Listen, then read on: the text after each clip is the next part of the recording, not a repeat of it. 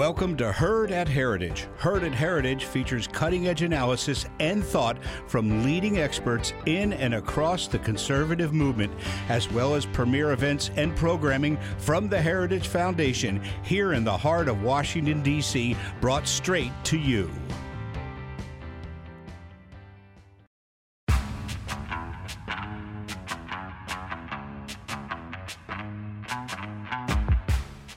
Hello and welcome to the Power Hour, the Heritage Foundation Center for Energy, Climate and Environment's podcast. I'm your host, Jack Spencer. I'm joined today by my colleagues Travis Fisher and Rachel Wilfong. As always, I want to ask for folks to reach out. Tell us what you like about the podcast, what you don't like. Tell us what you want to hear us talk about and who you want us to talk to. Now, the best way to give us your thoughts is through email. And you know whose favorite part of the show this is. Travis, tell us how to reach us on the email. No, I forgot. He left for a week, so it slipped his mind. That's right. No, Reintroducing Travis. The Power Hour at heritage.org. I still got it. The Power Hour at heritage.org. Thank you, Travis.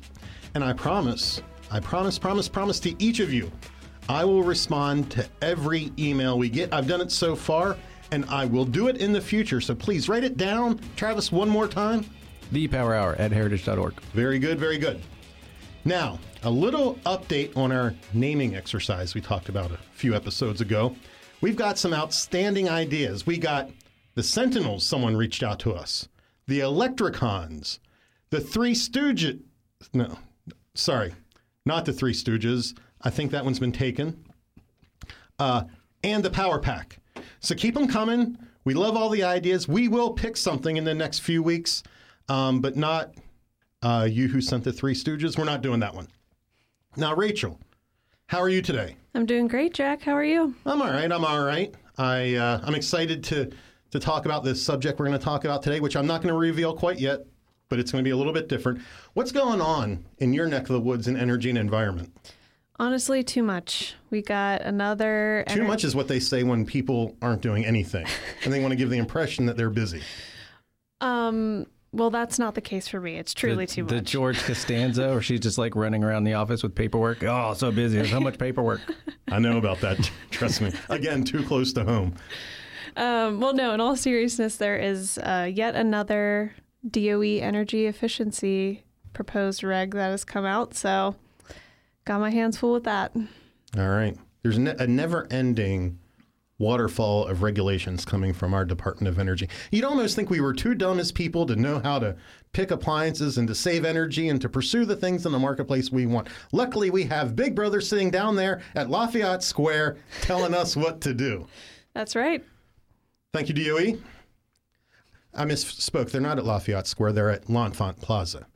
That's for all right. of you watching. I was wondering where you're going with that. It's like, there's a bunch of homeless people in Lafayette Plaza. Well, let's put that aside.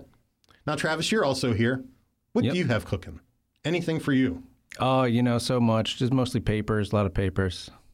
Paperwork. Shuffling papers. You sound busier than me. You have stuff going on. I do. Give us just a taste. Give us one subject area that you're working on. Well, I'm going to be point person on our comments on the EPA tailpipe rule, which is basically the EV mandate. So there's that. That's going to be a big one. Good subject for a future Power Hour, maybe? Could be. Now, we've been doing this for a few months now. We have, maybe 8 episodes, and we've covered a lot of issues. We've talked about electricity policy multiple times, renewables, nuclear energy again multiple times. I think you can see where our expertise lies. We talked about gas and oil, a whole bunch of stuff. Now, though I could cover nuclear energy every week, I suspect folks would get tired of hearing about it eventually. So today, we're going to do something a little bit different. Now, I know the last podcast, or maybe the one before that, we also did something a little bit different, but this one's even more different because that one where we've talked about trade ultimately did focus on energy. Now, what we're going to talk about today, you might think has nothing to do with energy, or maybe energy adjacent at best if you really think hard about it. And on its face, I might agree, but stick with us here. I promise we will bring this back around to energy and environment policy. What's the setup? Well, we got You're dying to know what it is? I'm dying to know what it is. The issue today is cryptocurrency.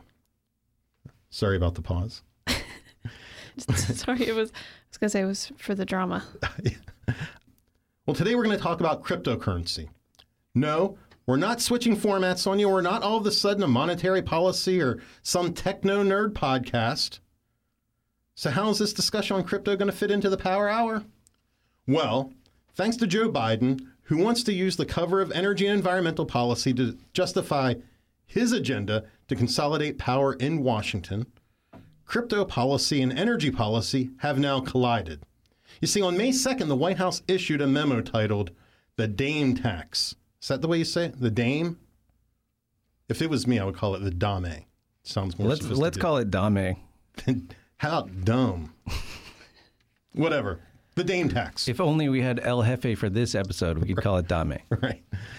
Making crypto miners pay the cost they impose on the rest of us. Now, my first question is, does the White House know that crypto mining is not actual mining? I know that they've been working hard to outlaw mining to make sure that we remain dependent on China as they pursue their EV and green mandates, that they ensure that we remain dependent on Russia for our nuclear uranium. Like, do you think they know that crypto mining is not actual? That would be convenient. That would just be a matter of rebranding. Just call it renewable currency. And they're like, okay, we like it now. I suspect, the sad part is, I honestly don't know if they know that crypto mining is not mining. But anyway, we're going to talk about crypto today. But here's the problem. I don't know anything about crypto. Travis, do you know anything about crypto? I know enough to know that I know very little. I got the intro. I actually know a little bit about the power side of this, so we do want to get into that. Okay, all right. So I know nothing. Travis knows a little. Rachel, how about you? How much do you know about crypto? I think I watched a Netflix documentary about it once, but that's about as far as it goes. So you know as much as most people then. Yeah, pretty much. Most of us are educated by virtue of Netflix documentaries. The other thing I know that I can't say on this show is that there's Bitcoin, and then there's all the other categories of coin, rhymes with Bitcoin, but basically they are not good. Not good. Well, not good. Well, let's not judge that quite yet. Well, I don't know how to say that on this show. Poo coins. Okay. I guess I know where you're going now. Well, rhymes with Bitcoin. Use your imagination. Okay. Luckily, our listeners don't need to hear us not know about cryptocurrency, because today we happen right here in this studio, in our presence, have a nationally recognized crypto expert. We have Nicholas Anthony. Welcome to the Power Hour, Nick. Can I call you Nick? You can call me Nick. Please do. Nick, welcome to the Power Hour. He is an expert at the Cato Institute Center for Monetary and Financial Alternatives. Is that right? Did I get that right? That is correct. It's a mouthful, I know. Who's your boss over there? You might have heard of this guy, Norbert Michel. I'm still getting used to that last name. I thought it was Dr. Mitchell at first, but it's Norbert Michel. I thought it was Michael. That's what I said at first, and then he corrected me, and it was a whole thing for a while. Uh-huh. Old Norbert. Norbert used to work here at the Heritage Foundation before he worked at the Cato Institute. So I just wanted to, we couldn't not give him at least a skosh of a hard time. Now, maybe of interest to all of you, Nick has a ton of experience in writing and talking about all aspects of crypto. But of interest to me, Nick's from Baltimore. Is that right? You're from Baltimore? Are you born and bred Baltimore, or do you just live in Baltimore? I am, but now I'm living down in Virginia. Put that to the side. Is Baltimore your all-time favorite city in the world? Yes, hands down. It is mine. I also was born in Baltimore. And when people say, what's your favorite cities? I'm like, Baltimore 1, Prague 2, and then something else 3. Ocean City. Ocean City. Is Ocean City, Maryland, your favorite? Yes. Okay, good. It's my favorite beach, I think. Going down the ocean is probably second to none, just because there's so much to do down there that you can't get anywhere else. How does, this seems like that line from Blazing Saddles, where they ask, how does a sophisticated urbanite like you end up in a rural environment like this, or something like that? How does a kid from Baltimore end up a crypto person? It's a very happenstance sequence of events. I got very lucky. I went to Towson University, where I was able to study under Howard Beecher Jr., who is just an absolute legend. If you can find videos of him online, if you can find his books, if you can find what he's written, I highly recommend it, because this is somebody who is committed to not just economics as a field, but also teaching. So, but beforehand, he was, if I'm not mistaken, and I'm sorry, Howie, if I'm getting this wrong, he was a football coach as well as an English teacher, and you can see it all carry through as a economics professor. And he was the first one to really challenge the status quo for me, to show me ideas about free banking and alternatives to the Federal Reserve.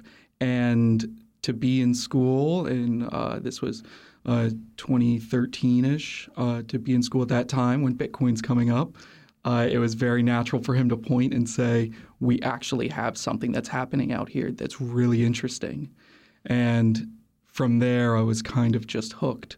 It was a bit of a slow burn for a few years, but ended up going to George Mason and getting my master's, and then getting to the Cato Institute, and the rest is history.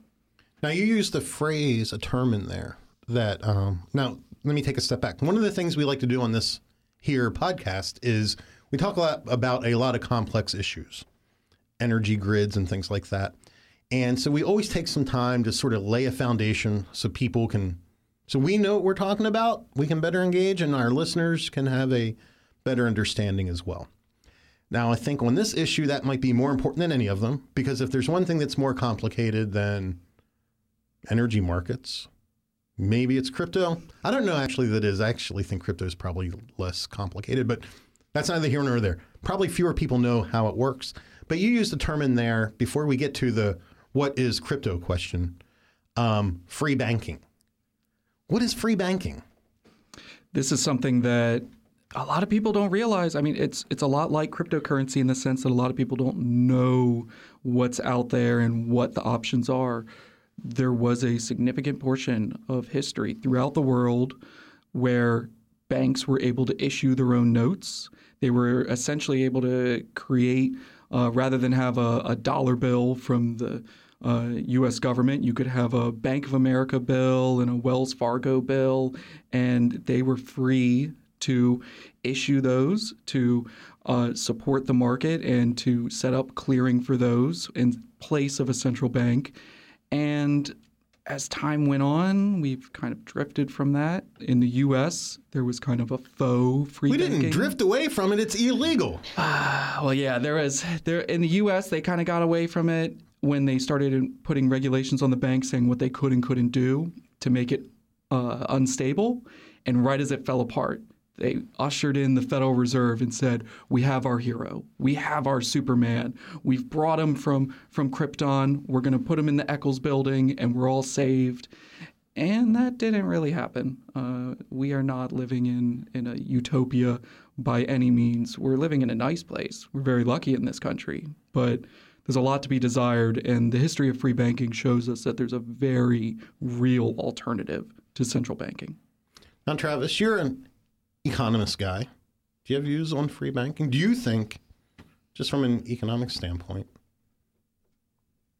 would our monetary system benefit from competition? I mean, sounds cool. I love free stuff. I think, I do like the idea, and this is where crypto, I think, is unique, because historically, those notes were backed by a commodity. So it was basically, you could always take it back to the bank and get gold instead of the bill if you wanted. Am I tracking on at least in the right direction? So this crypto thing is fascinating because it's the new currency that's built more purely on trust itself than a commodity, and I find that fascinating. So that's about all I got to offer this conversation. I'll take a step back now. Or is it always? Let's talk about crypto. Tell us, what is cryptocurrency? Then we'll get into this question of different kinds, and we'll go from there. So I think the easiest way to think about it is cryptocurrency is really a digital way to transfer value, to store or transfer value that is secured through cryptography rather than governments, and often rather than intermediaries like banks. When you boil it down, there's a lot of different models. There's a lot of different offerings that are out there, but that's really all it is a digital way to securely transfer value. What do you mean by cryptography?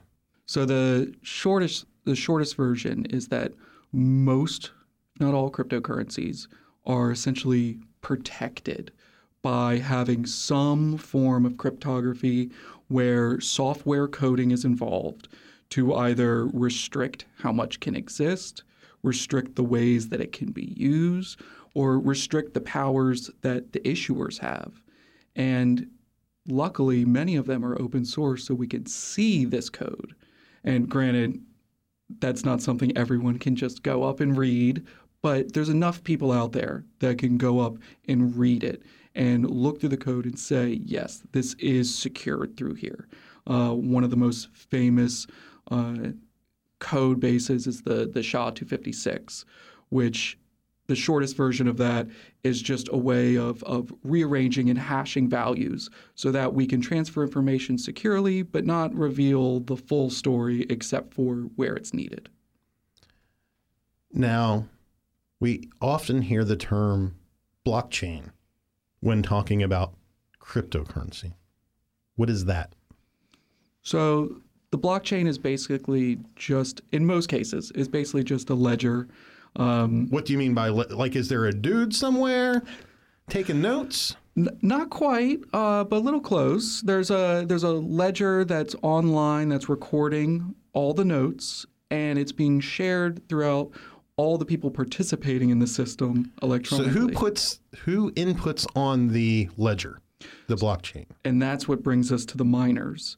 So these are people who are processing transactions, trying to set up the block. They want to fill it, this space, with as many transactions as they can. This digital space. And once they get it filled up, they try to put it through, and we can get into how mining exactly works. But if they're successful, then it gets put on the chain. It's the next block in the row, and then it starts going out across the world so that people can validate it and say, yes, this is real, this is legitimate, this is what was supposed to happen, and let's carry on and move to the next one. Here's the problem. You're using simple words and simple concepts, and I still have no idea what you're talking about. Rachel, do you have any idea what he's talking about? I have no idea. Travis, do you have any idea what he's talking about? I give myself a C- right now.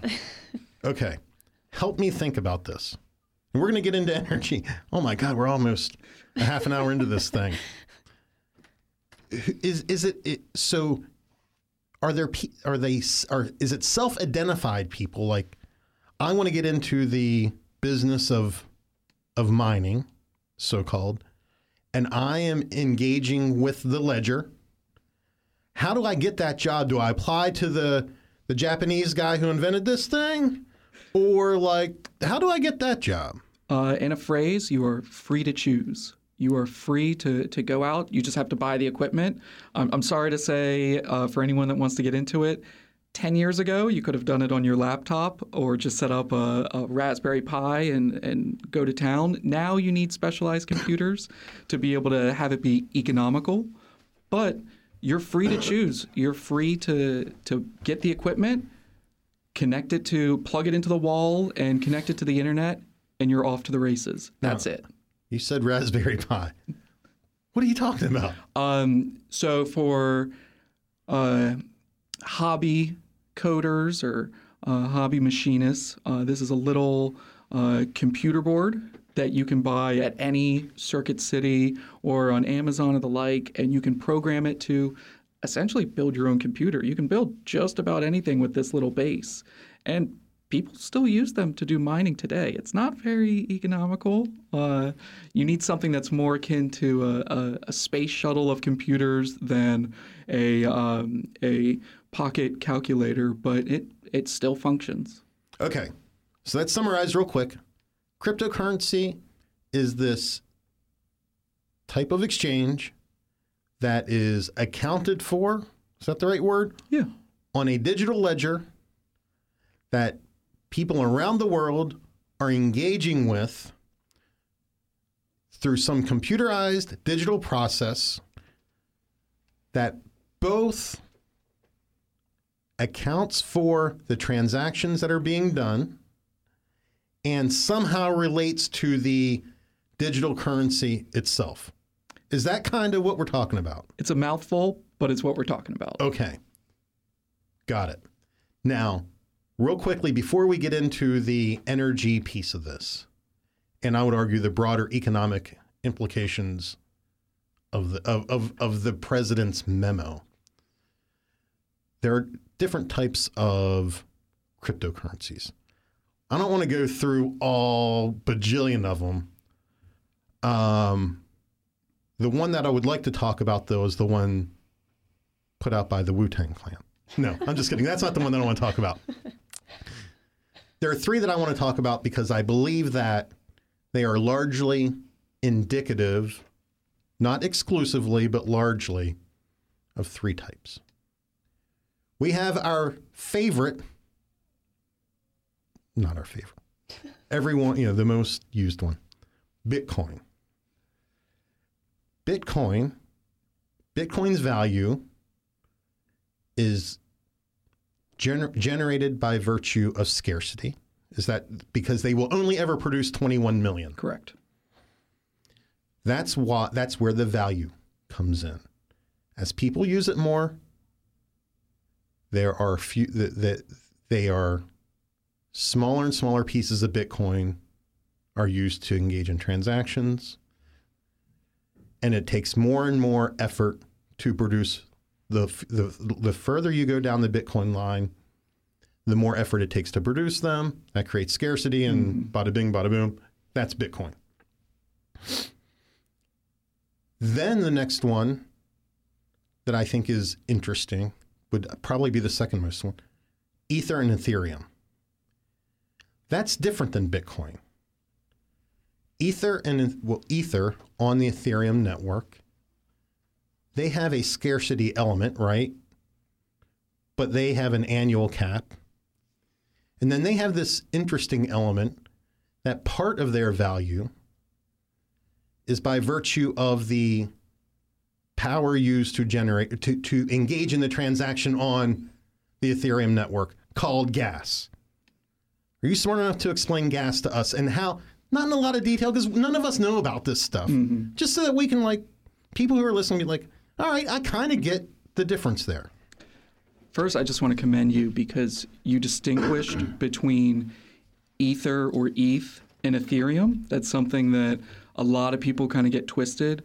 But the easiest way to think about gas is kind of by virtue of the name. It's a fee that you're paying to power the system.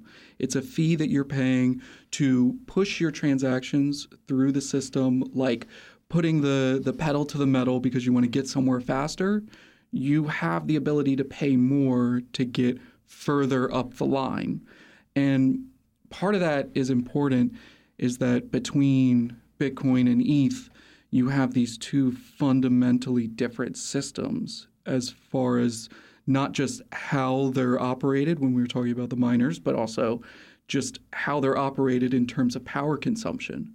Because Bitcoin consumes a good bit of power because it wants to be decentralized and equalized in a way that everyone can have the same value contributed. Whereas with the Ethereum network, you have a different setup where people can essentially buy their way in a sense. It's whoever holds the most can vote the most. And what's really nice that is overarching from all of this is that we have both these systems and we can choose both of these systems. Whatever makes you happiest, what seems the best to you, you're free to choose instead of being locked in with just one. Now, Ethereum, I want to talk about another offshoot of the Ethereum discussion because I think this ties back to where we're ultimately going to go with the Biden memo, which is the smart contract capability within Ethereum provides people with alternative financial services that are very affordable, broadly dispersed, that they would not otherwise have. They are the potential of Ethereum is a financial equalizer that will change the world. It could remake the balance of power in the financial sector. And I find it extraordinarily not hard to believe, because it's precisely what they do with the rest of their energy policy. It's regressive.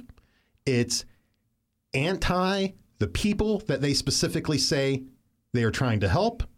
And it will keep them subject to the same centralized institutions that they are subject to now. Am I wrong?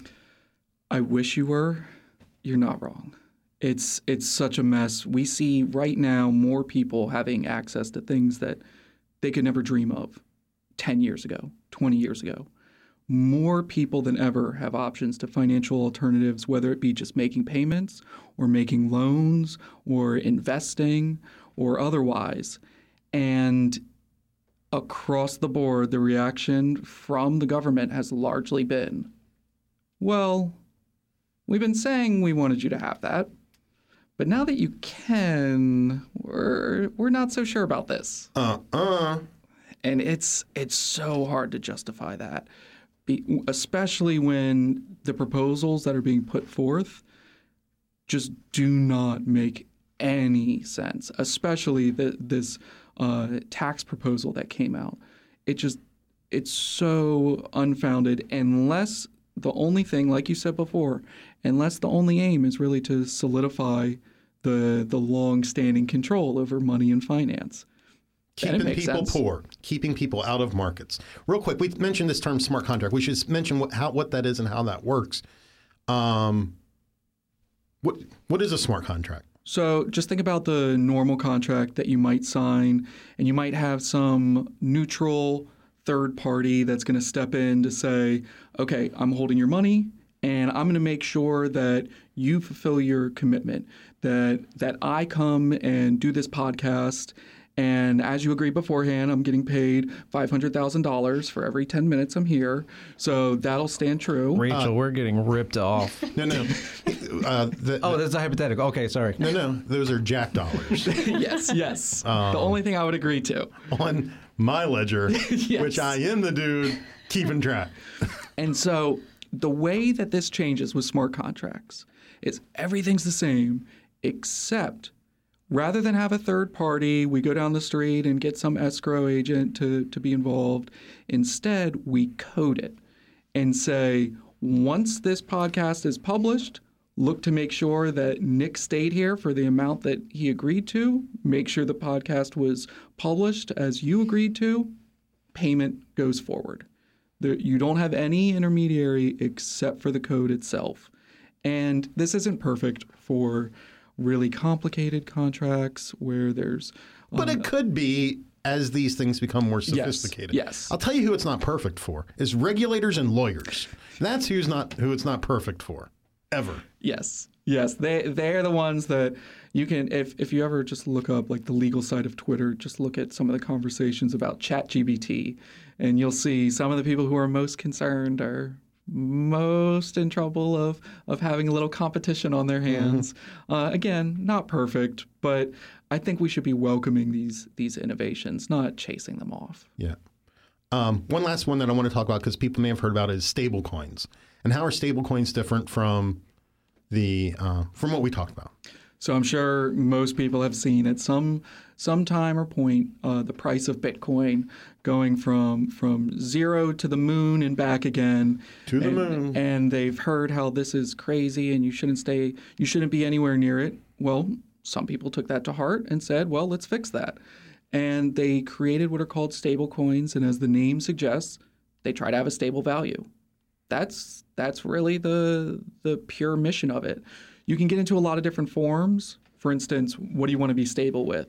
Some have their value pegged to $1. Some have it to €1. Some have it to a certain amount of gold. There's even ones that are now trying to peg their value to the inflation rate through the Consumer Price Index, or the CPI. And it's really just about creating different alternatives that have a stable value but still have some of the innovation and promise that traditional cryptocurrencies have. Do they have reserve requirements? Not in the sense of, well, it depends on what the state-by-state legislation is, but a lot of them don't have reserve requirements, but rather keep reserves and disclose what those reserves are to show that, hey, we are a third party, which is unusual for cryptocurrencies, but we are a trusted third party in that we supply this. Now, how that trust is maintained is another story. Through competition, one might argue that the government doesn't need to step in. And if you're trying to present your thing as worthy of being a foundation of economic exchange, then one way of doing so would be to say, we got a vault full of gold for this stuff.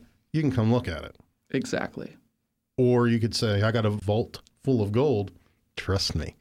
And we'll see how competition works out. Yeah. And I think that is the way to do it, because we get to that efficient amount that maybe you don't have to hold 100%, or maybe you need to hold 200% to win people over. We don't find out the answer to that until we're actually allowed to try it and actually allowed to see what happens. We know now. These dollars don't have they have some gold, I guess, but not directly attached to them. And here's what they do have attached to them: trillions of dollars of debt. And lots of other bad overall financial management. One of the arguments I've made, I believe, is that those who argue against cryptocurrencies because they fear that it will undermine the power of the dollar miss the entire point of competition.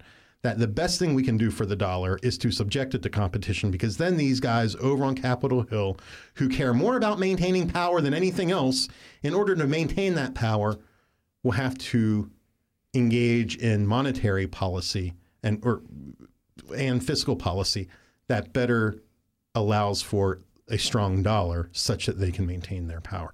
So if you love the dollar, if you love America, I would propose you want to see some competition out there. I couldn't agree more. It's one of the best things that has happened for the dollar, and it's one of the best things that can happen for the dollar. And just one slight aside to that, is the other benefit is not just actually having some incentive to compete.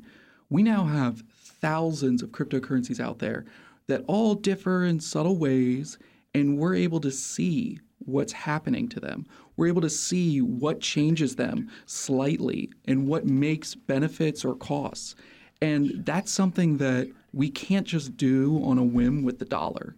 We can't just reinvent the dollar on a second's notice. Here we actually get the experimentation that's needed to see what is a worthwhile improvement.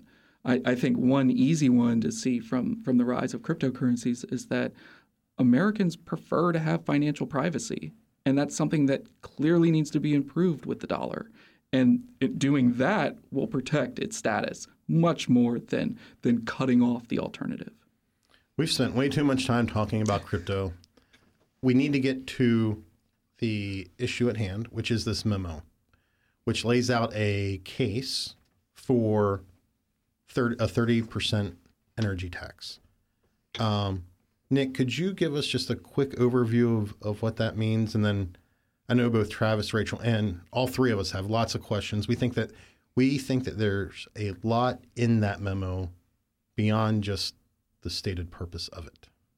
So this digital asset mining energy tax, the DAME or DAME tax, would put 30%. It would tax miners an amount equal to 30% of their electricity use, because mining is such a electricity intensive process.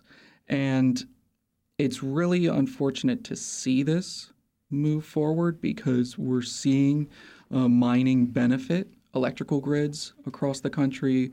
We're seeing jobs created out of this. And instead, the administration is saying, well, we really don't want you to do that.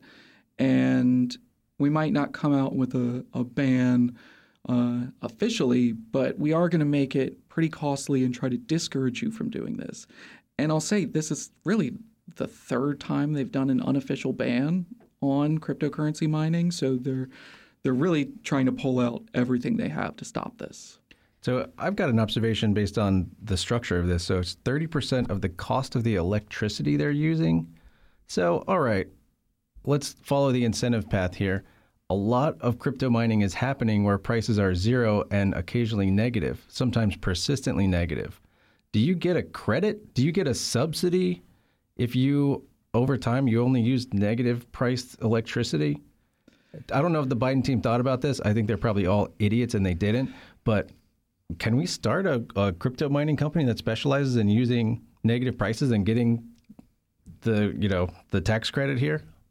That is the art of economics right there, is seeing those unintended consequences, because I don't think they thought that through. This is so bizarre. I mean, that's part of the genius of crypto mining, is that it can go just about anywhere. You can do it just about anywhere.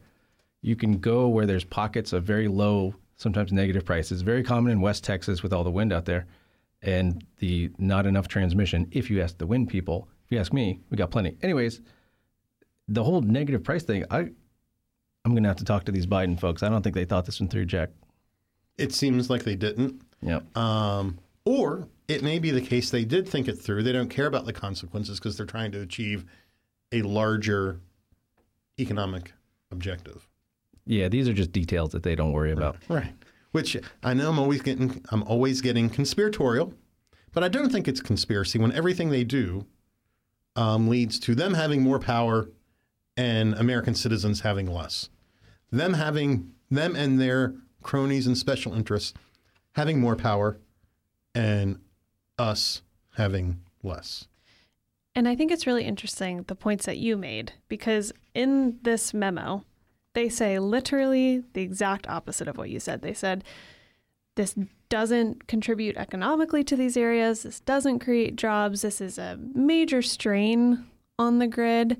So one of my questions was, okay, yes, they're saying that this is a really energy intensive industry. I mean, is that really that unprecedented? Like, are there other industries that use the same amount of electricity, same sort of power generation? So can you talk a little bit, kind of just to discredit those exact claims that they're making in this? This is a little bit of the double-edged sword of having Bitcoin specifically be so public, is that data is widely available, so we can figure out these electricity usage rates. And when you compare that to something else, it becomes harder to imagine what microwaves use. But we do have kind of an idea of how it compares. I mean, one of the famous examples that people bring up all the time is Christmas tree lights. When people set up lights every year, just how much that consumes. And I think refrigerators and air conditioners are up there as well. And so we get to this point where a big problem that I have with this is it's not upset with the proposal is not taking issue really with electricity use that's creating pollution. It's taking issue with mining specifically. It's the administration picking what is a good use of energy. What is an acceptable use? What can you do to use electricity, and what can't you do? And that's one of the weird things that I saw with this being a tax on the electricity use, is that, well, so you're not going to apply this to anyone else because other people do use electricity just the same. It's a little bit of a mess, to say the least. And I think that's something that everyone needs to ask themselves is, what are the relative costs, and then what are also the benefits? Because it's just patently false for them to say there are no benefits at all. There are no jobs created. We have warehouses in this country that are operating mines with employees monitoring them, and we have people who are benefiting from this process. You know, like so much of the rest of what this administration, it is this administration, but the left in general, is they have always operated from the framework of scarcity. And they put policies in place to ensure that the condition of scarcity of whatever it is persists, because then they have the rationale to control and to distribute it. And that's precisely what they're doing here. You see it throughout. And that's why I argued from the beginning, that's where the crypto is coming into energy and environmental policy. They've created a condition, a perpetual condition of scarcity. Now they can say, as they do here, that we get to pick and choose how that scarce resource is used, and we will determine for you what's good and what's not. And that should be infuriating for all of us, not only because of what it is, but also not only because they're picking and choosing for us, but they've created the condition.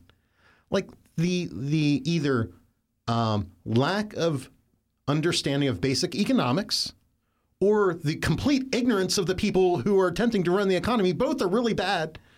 In this case, there's no recognition that increase in demand and the of any supply and demand, the subsequent price increases leads to additional investment in that thing and an expansion of the supply and a rebalancing of prices. And that they completely ignore that is unbelievable to me. It's absolutely unbelievable to me. And this is just one more example of it.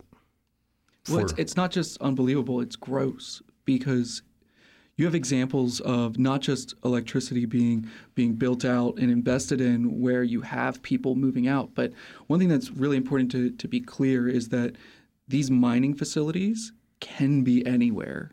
So they can be out on a rural oil field that really has no one around, but there's flares going up that's just being burnt off, or methane fields where flares are just being burnt off. You can have, rather than have all of that go into the air and be wasted. Not that there's anything wrong with that, if that's what makes sense, just to be clear. You don't have to have that going up and not be used. You can have that actually be pulled right on the spot and be made use of. And that's a great thing to have. You can convert that right on the spot. I think one of the problems that a lot of people have, that at least I've noticed in this conversation, is recognizing that energy is very hard to get everywhere, in that you have many cases where resources are stranded.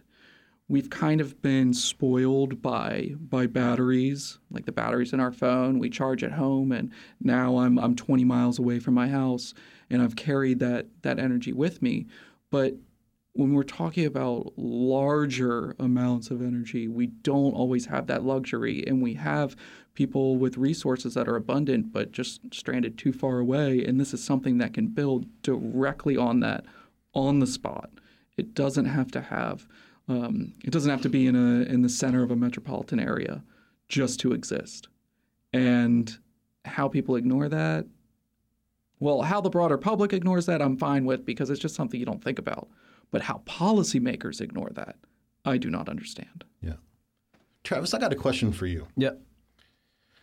One of the big things they point to here are the, let me just read. This is from the memo. Currently, crypto mining firms do not pay the full cost they impose on others in the form of local environmental pollution. You've worked in the electricity production business for a good long time. What it seems to me they are missing here is how environmental regulation even works. Like, if you are the one plugging into something, you are paying for what the government has determined is the pollution. Is that right? How does that work? Explain to me, if this is wrong, how it's wrong and how wrong is it? Oh, well, yes, I think it's wrong, and let's go through it. So the main thing here, I think, as a starting point, the crypto mining use of electricity is, I think, actually more beneficial to the grid than other types of consumption of electricity. Let's go ahead and start with that. The fact that this tax doesn't apply to other uses is that's just bald targeting of an industry that they don't like. But Can I ask you why you conclude that? Why is crypto using electricity? You put a value on it. So it's incredibly flexible. The memo, I think, uses the wrong word. It says something like volatile consumption. There is volatile production on the grid already. Crypto is actually an answer to that volatile supply. So you have highly variable supply from, say, wind and solar, especially in areas where there's a lot of solar. This is a very predictable daily pattern of very low real-time prices when solar's out there. So like noon in California, the price is going to be like $0 or $1. So why not take full advantage of that abundant resource while it's abundant? There are a lot of uses, like let's say you're going to run your AC at home. You're going to want to run the AC even as the sun is setting. The beauty of crypto mining is that it's so variable that, if you encounter high prices, the way that prices encourage crypto consumption to change is you just avoid those peaks and you do your production, you do your mining while prices are low. So it actually has it's one of the most variable and sort of price responsive loads out there. And sort of price responsive load is like part of the green dream. So that's why I don't Seems really, very elegant, actually. Yes, which is the whole argument behind like why we should even have real-time prices in electricity and things like that. I mean, it gets to pretty fundamental stuff.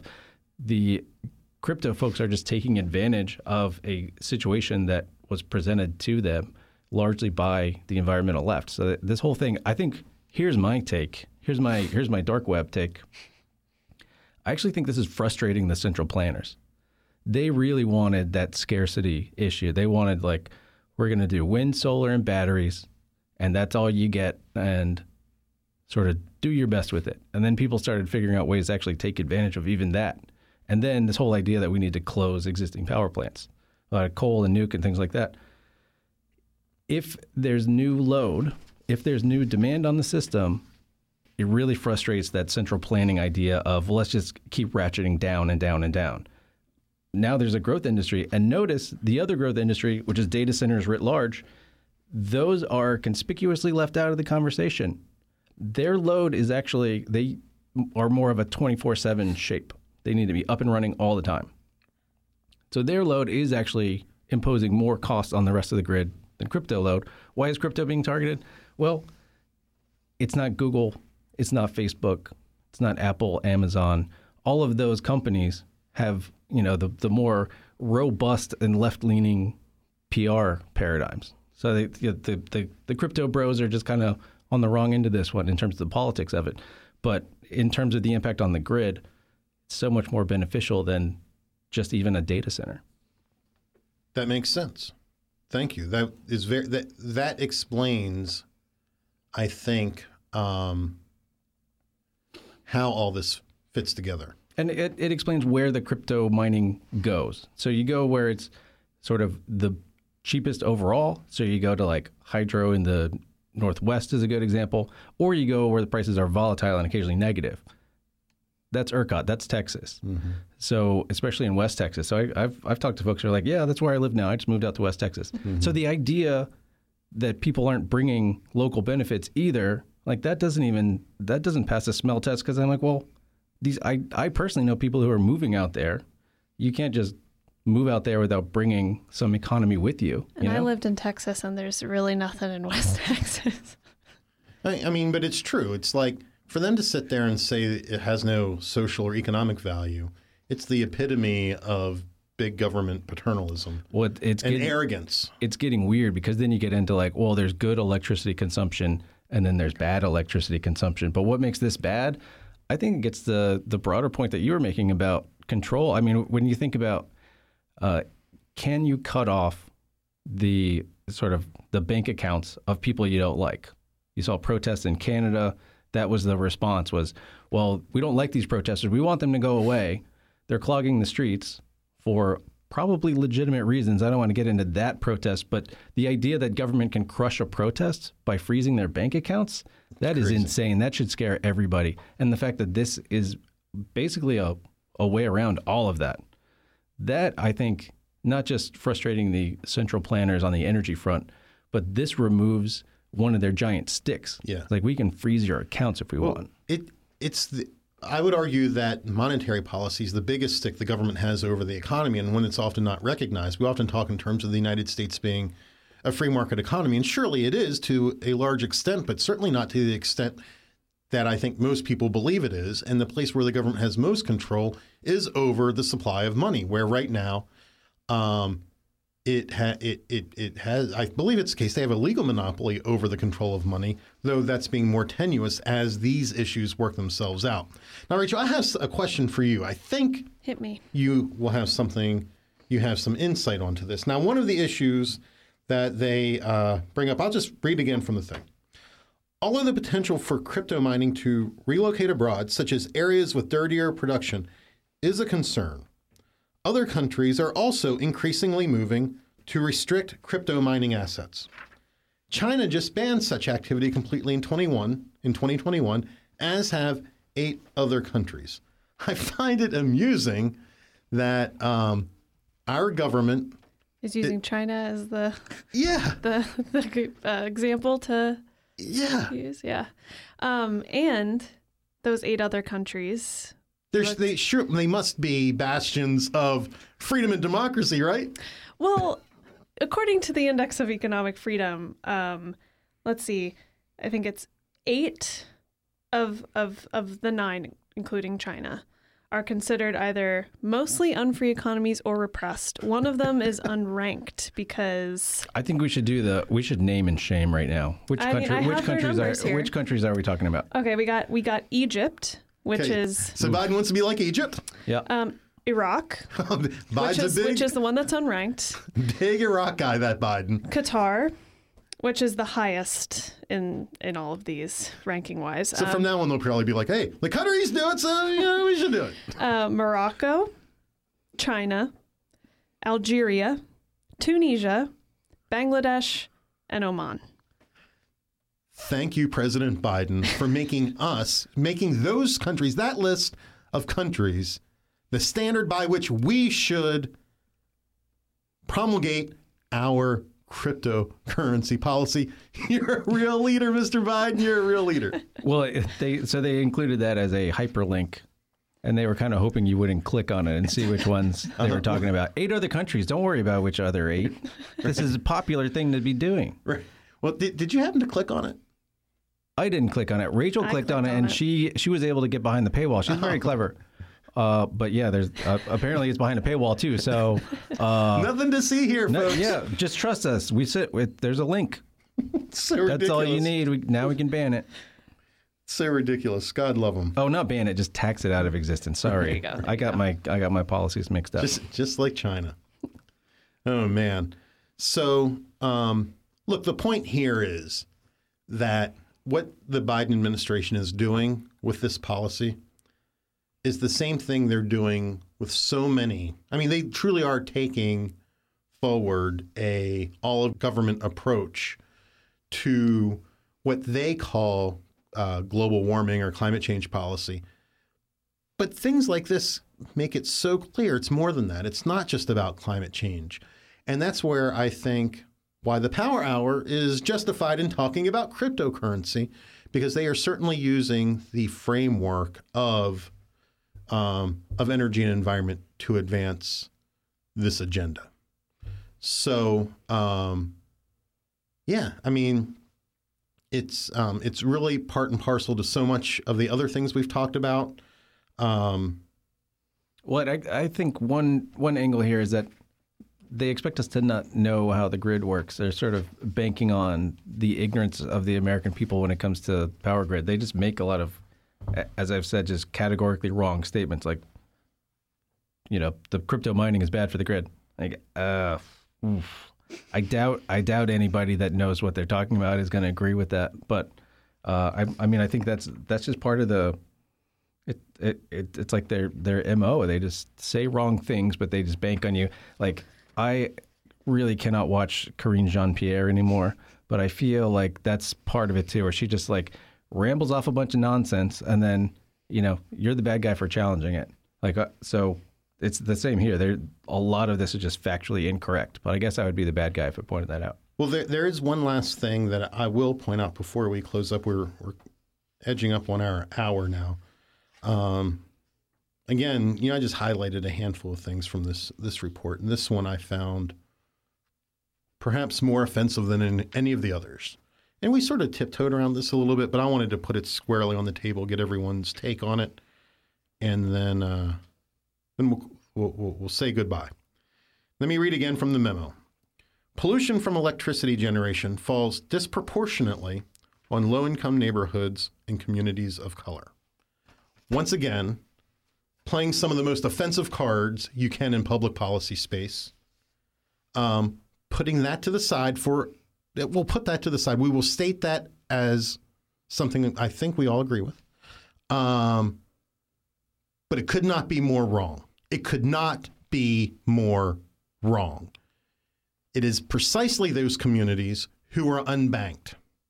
It is precisely those communities who, when they increase their energy costs, are impacted more. Biden and Hunter, as we see on TV, riding in their airplanes all over the place, can afford to pay the carbon tax. Their power will not be diminished by not having access to establishment financial services. The people that they are claiming to be protecting are precisely the ones that will be hurt. And it should offend everybody. That's what we're dealing with here. And that's why it needs to be stopped. Because these technologies will democratize financial services like nothing has ever happened.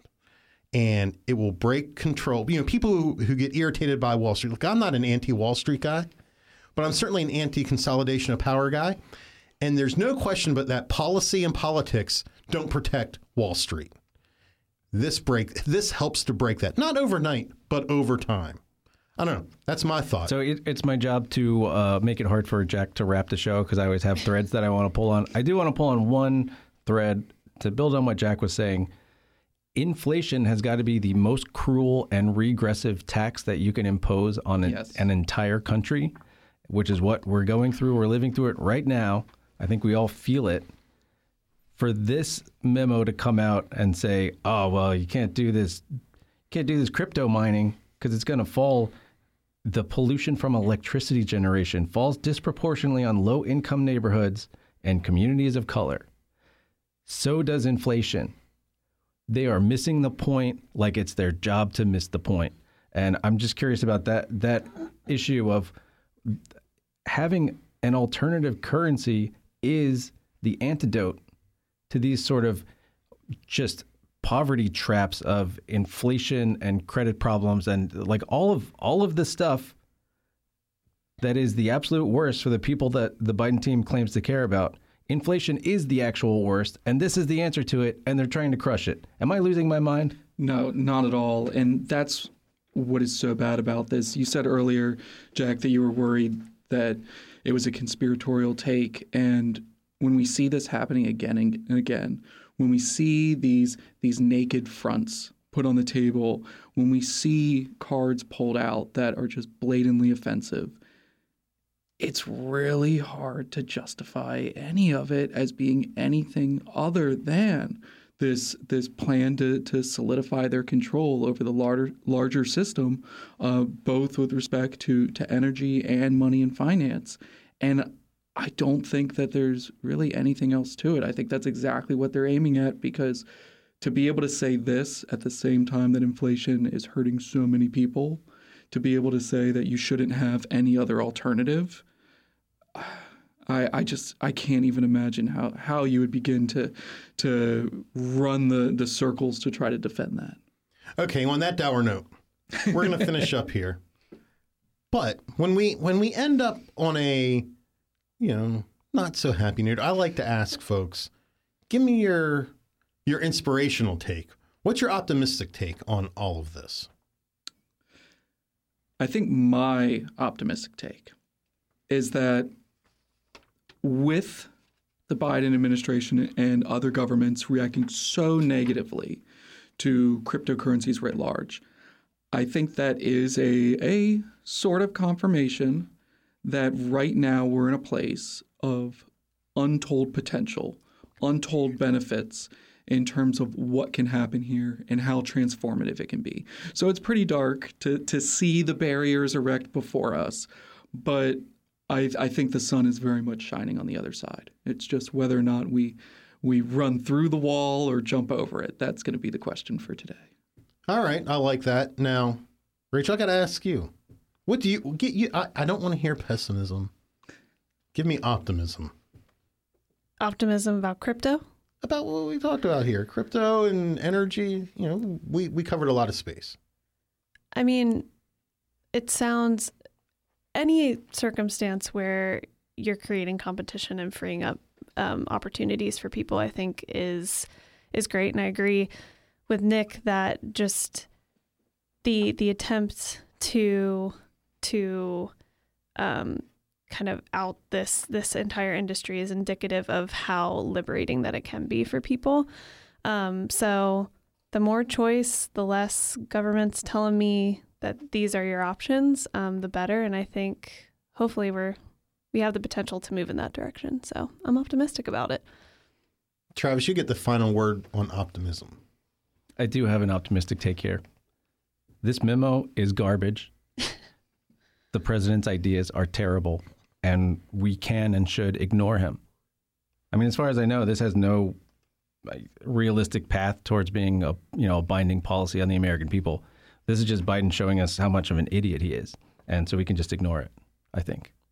I hope. If it ever comes up as a real possibility, oh man, I'm going to tee off on this thing. But it's just a stupid memo. I think hopefully that's all it is. We'll see. I think that is an optimistic take because there hasn't been one moment where we've had to dial back and say, whoa, in this paragraph, there actually is a good point, or this study does kind of make things more complicated.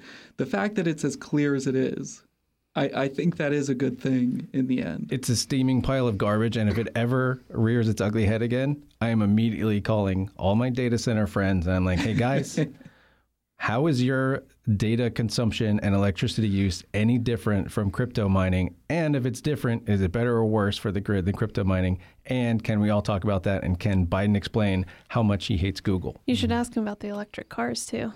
Oh, yeah. Because I imagine, Wait, they won't do anything to the grid or. Do they use electricity? That's what I hear. Oh, yeah. Oh no, do they use? And everyone's gonna have one apparently. No, but that's good electricity. This is bad electricity. This is. I always get those mixed up. And the test is whether it aligns with the central planners or not. So I think EVs are more in line with the central plan. Wouldn't it be great if someone would ask the communications? What's her name? You mentioned her name. In the White House communications. Karine Jean-Pierre, if she could just explain to folks, because it's hard for me to understand how the crypto mining thing impacts the grid differently than the EV mandate. Do we have a direct line to Peter Doocy? Seriously. I really want somebody to ask that question because I doubt she has it in her notebook and she's going to do a terrible job of it. That is hilarious. Of all the hilarious answers she's given, that would be the most hilarious. And that has us laughing, so that's going to be our last moment of optimism. Thank you to everyone who took some time out of your day to listen to the Power Hour. And please, if you enjoyed the podcast, tell your friends, family, and colleagues to check us out. And if you didn't, as I always say, tell your enemies. Either way, just please tell someone. Travis, Rachel, and Nick, thank you all very much. So our last 2 points of business will be Travis telling us how to get in touch. Yeah, please send us an email, thepowerhour@heritage.org. We read them, we respond to them. It matters a lot to us that we get some outreach, and it's really nice. It's nice to hear from folks. Hear, hear. How do people find us, Rachel?